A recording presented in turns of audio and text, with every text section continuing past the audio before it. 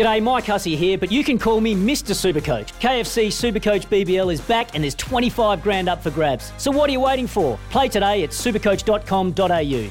T's and C's apply. New South Wales authorisation number TP/01005. It's sort of hard to see what the financial picture is, but I think we need to have a view of what the game is and where we want to be known. And I think Tasmania is the ready-made audience. It has such a history. It's produced so many good players for us, which may be a problem. Is we may stand to lose from that. But I think it's culture and it's history in the game that I think it would be really difficult to turn down a really good request from Tasmania for its own team. And I was saying I would become a member. There we go, the outgoing Richmond president there, Peggy O'Neill. This is Jack and Flash on SEN Tassie. And Peggy does know, doesn't she? She just absolutely nailed that. That the one thing she was talking about there, Flash man. What's her greatest strength? Hang on, you tell me what you're going to say. She's talking about soul. Briefly. Like soul, that's what it is. It's absolute soul. And it's the one thing that we've continued to push is that we have got soul. And Tasmania is a football organisation. Has got soul about it, doesn't it? It's interesting coming from obviously a different background. Peggy's from the United States of America, and the Green Bay example is one that Clarkson's used. He's gone over and seen that, and he's it's great, isn't it? You were going to ask something about Peggy, or you wanted to? What were you interested in? What's her? When you reflect on her time, and we've talked about this privately, what's Peggy's greatest strength as a woman and as a leader that you've viewed and been around the last few years? She's always so measured, and so she speaks with such sense. Yes, no, you're right, Flash. It's what it is. It's just the ability to take a breath, and also it sounds really funny, but with football organisations, sometimes there's just ready to stay in your lane and know what your part of your job is in the business. So certainly she's been an amazing supporter for Richmond, and now she sounds like an amazing supporter for Tasmania. And possibly, I'll pose this question to our next guest, Alistair Nicholson, who is the host of the Believers campaign, and he works at Channel 7, very good caller for Channel 7. Alistair, welcome to the show. First question off the bat, would Peggy O'Neill be a great president for the Tasmanian Football Club, the first inaugural president? What are your thoughts? Well, as you said on this show last week, Jack, make it happen, hey? She'd be absolutely perfect, I reckon. Make it happen. She'd be awesome. I'm not sure if that's what she wants to do, but I reckon you'd have some influence there, mate. She would be perfect because, as you say, how pragmatic was she in this debate that's sort of gone all over the place, where there's been no real level of fairness. There's been a scare campaign run in some quarters, and Peggy just gets up there and very calmly and fairly lays down the situation. That's all we ask, isn't it? We just want a fair hearing. We just want a fair hearing. Now, first things first, Al, thanks for joining us. We really do appreciate it. I know you've got a busy schedule.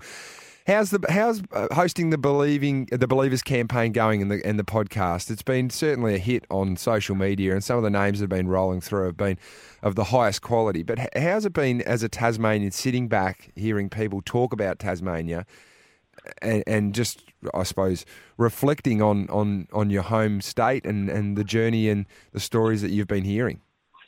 I honestly can't think of a more enjoyable thing I've ever done in my career, Jack, to sit there with these great Tasmanians who I grew up idolising, many of them, and still love watching now. And to hear them, they've been away quite a long time from Tasmania, but when you hear them speak about where they came from and that passion that pours out of them, you can leave Tasmania, but Tasmania never leaves you. And some of the stories they tell about their early days of playing football in the old State League or the NWFU or whoever it might be, and their recollections of great names that used to play in the Tassie competition.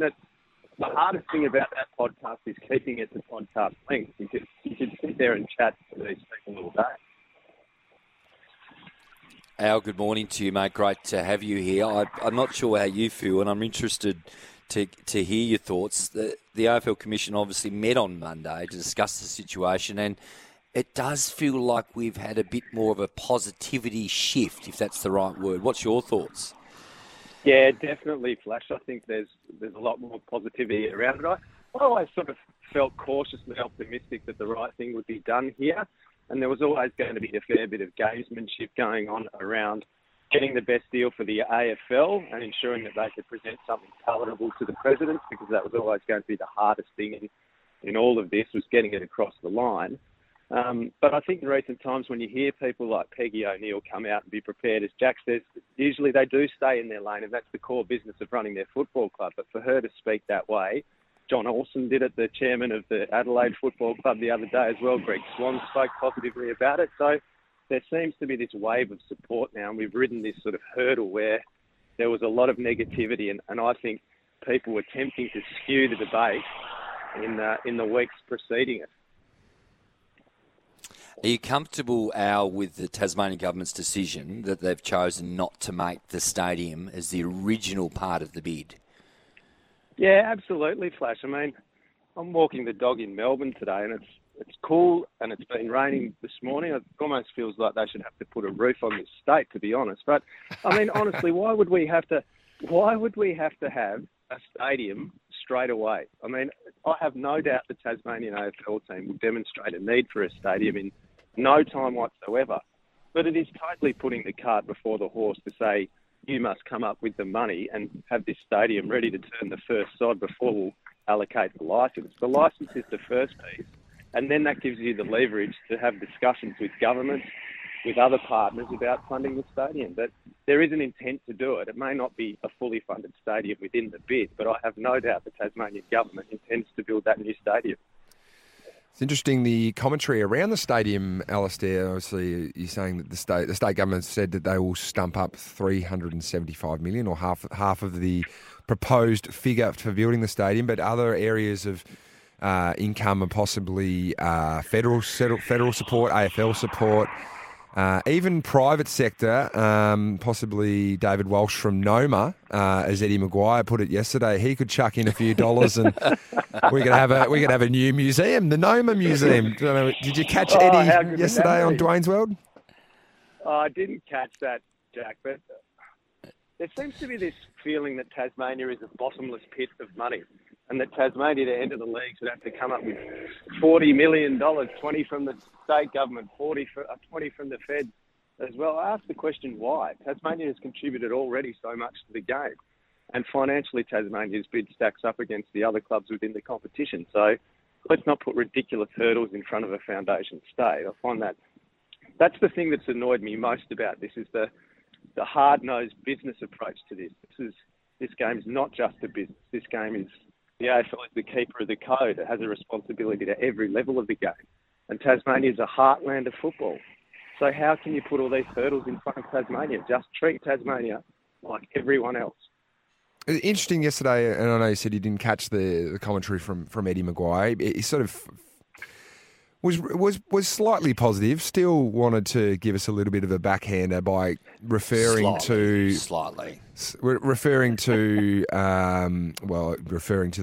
stadia, Noma for one, the stadia that's currently down there. Is we don't want this looking like country football. Now, is that still? It was along the lines of that we needed to have the new stadium, otherwise we risked it looking like country football. Well, we did pose the question that we hosted an AFL final last year. We hosted two.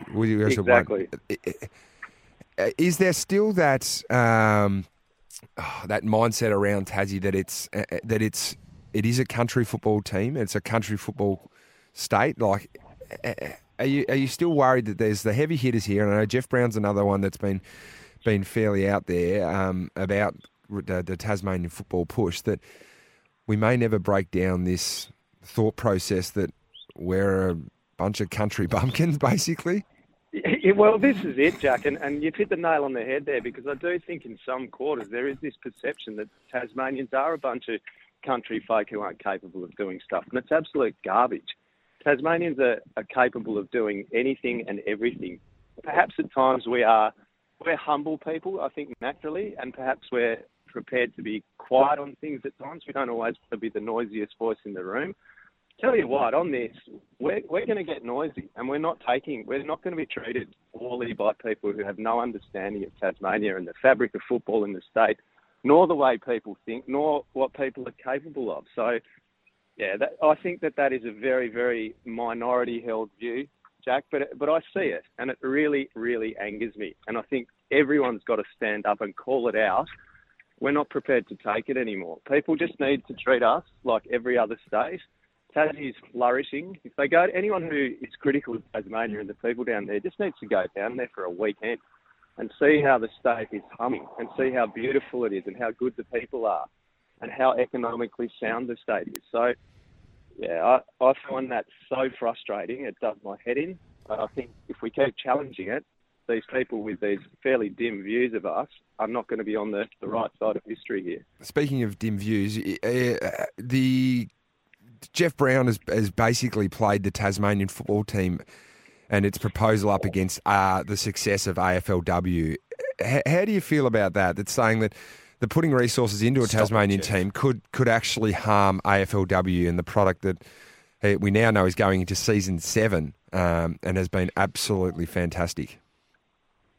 Well, if I worked in the media team at the Collingwood Football Club, I would be going and knocking on the door and saying, I think you completely missed the mark there with that comment, because why on earth would you put AFLW up as having to bear the burden of any financial cost to the AFL? Not that there will be. There won't be. Tasmania will definitely wash its own face. I've got no doubt about that. But why would you scaremonger and throw AFLW into this discussion in a week where the competition is humming along? It's the launch week. We're a week away from every team in the AFL having representation in AFLW, and you go, hang on, if Tasmania comes in, there's the risk that women's football will suffer as a result of it. Why would women's football suffer?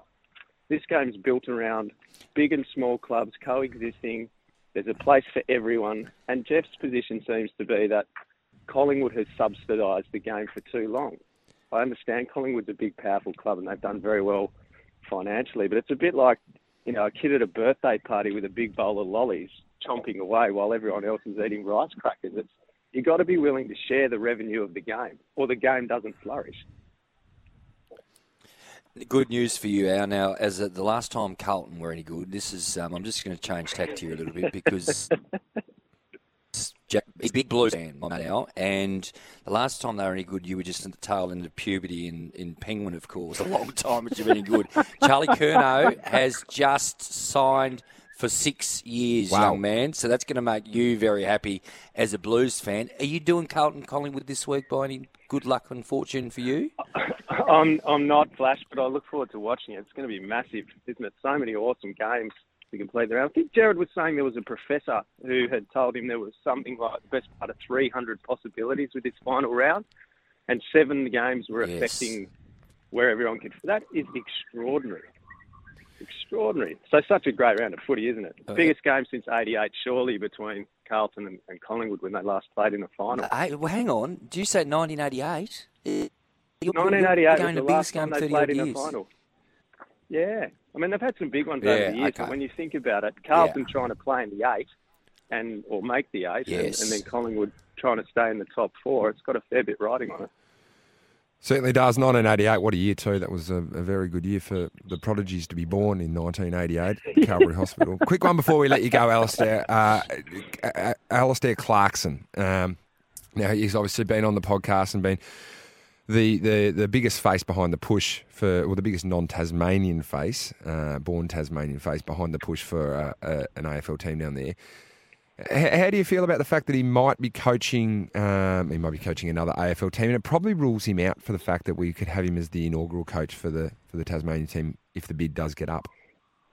Yeah, how good would it have been if he was still available? I would have loved Clarko to build the whole thing from the ground up. Obviously, there's that window for him to get back into coaching, and that desire to go back into coaching, I think, is strong for him immediately. So, yeah, Clarko will be doing that for a while. But when are we coming in, Jack? Is it sort of 3, 4, 5 years?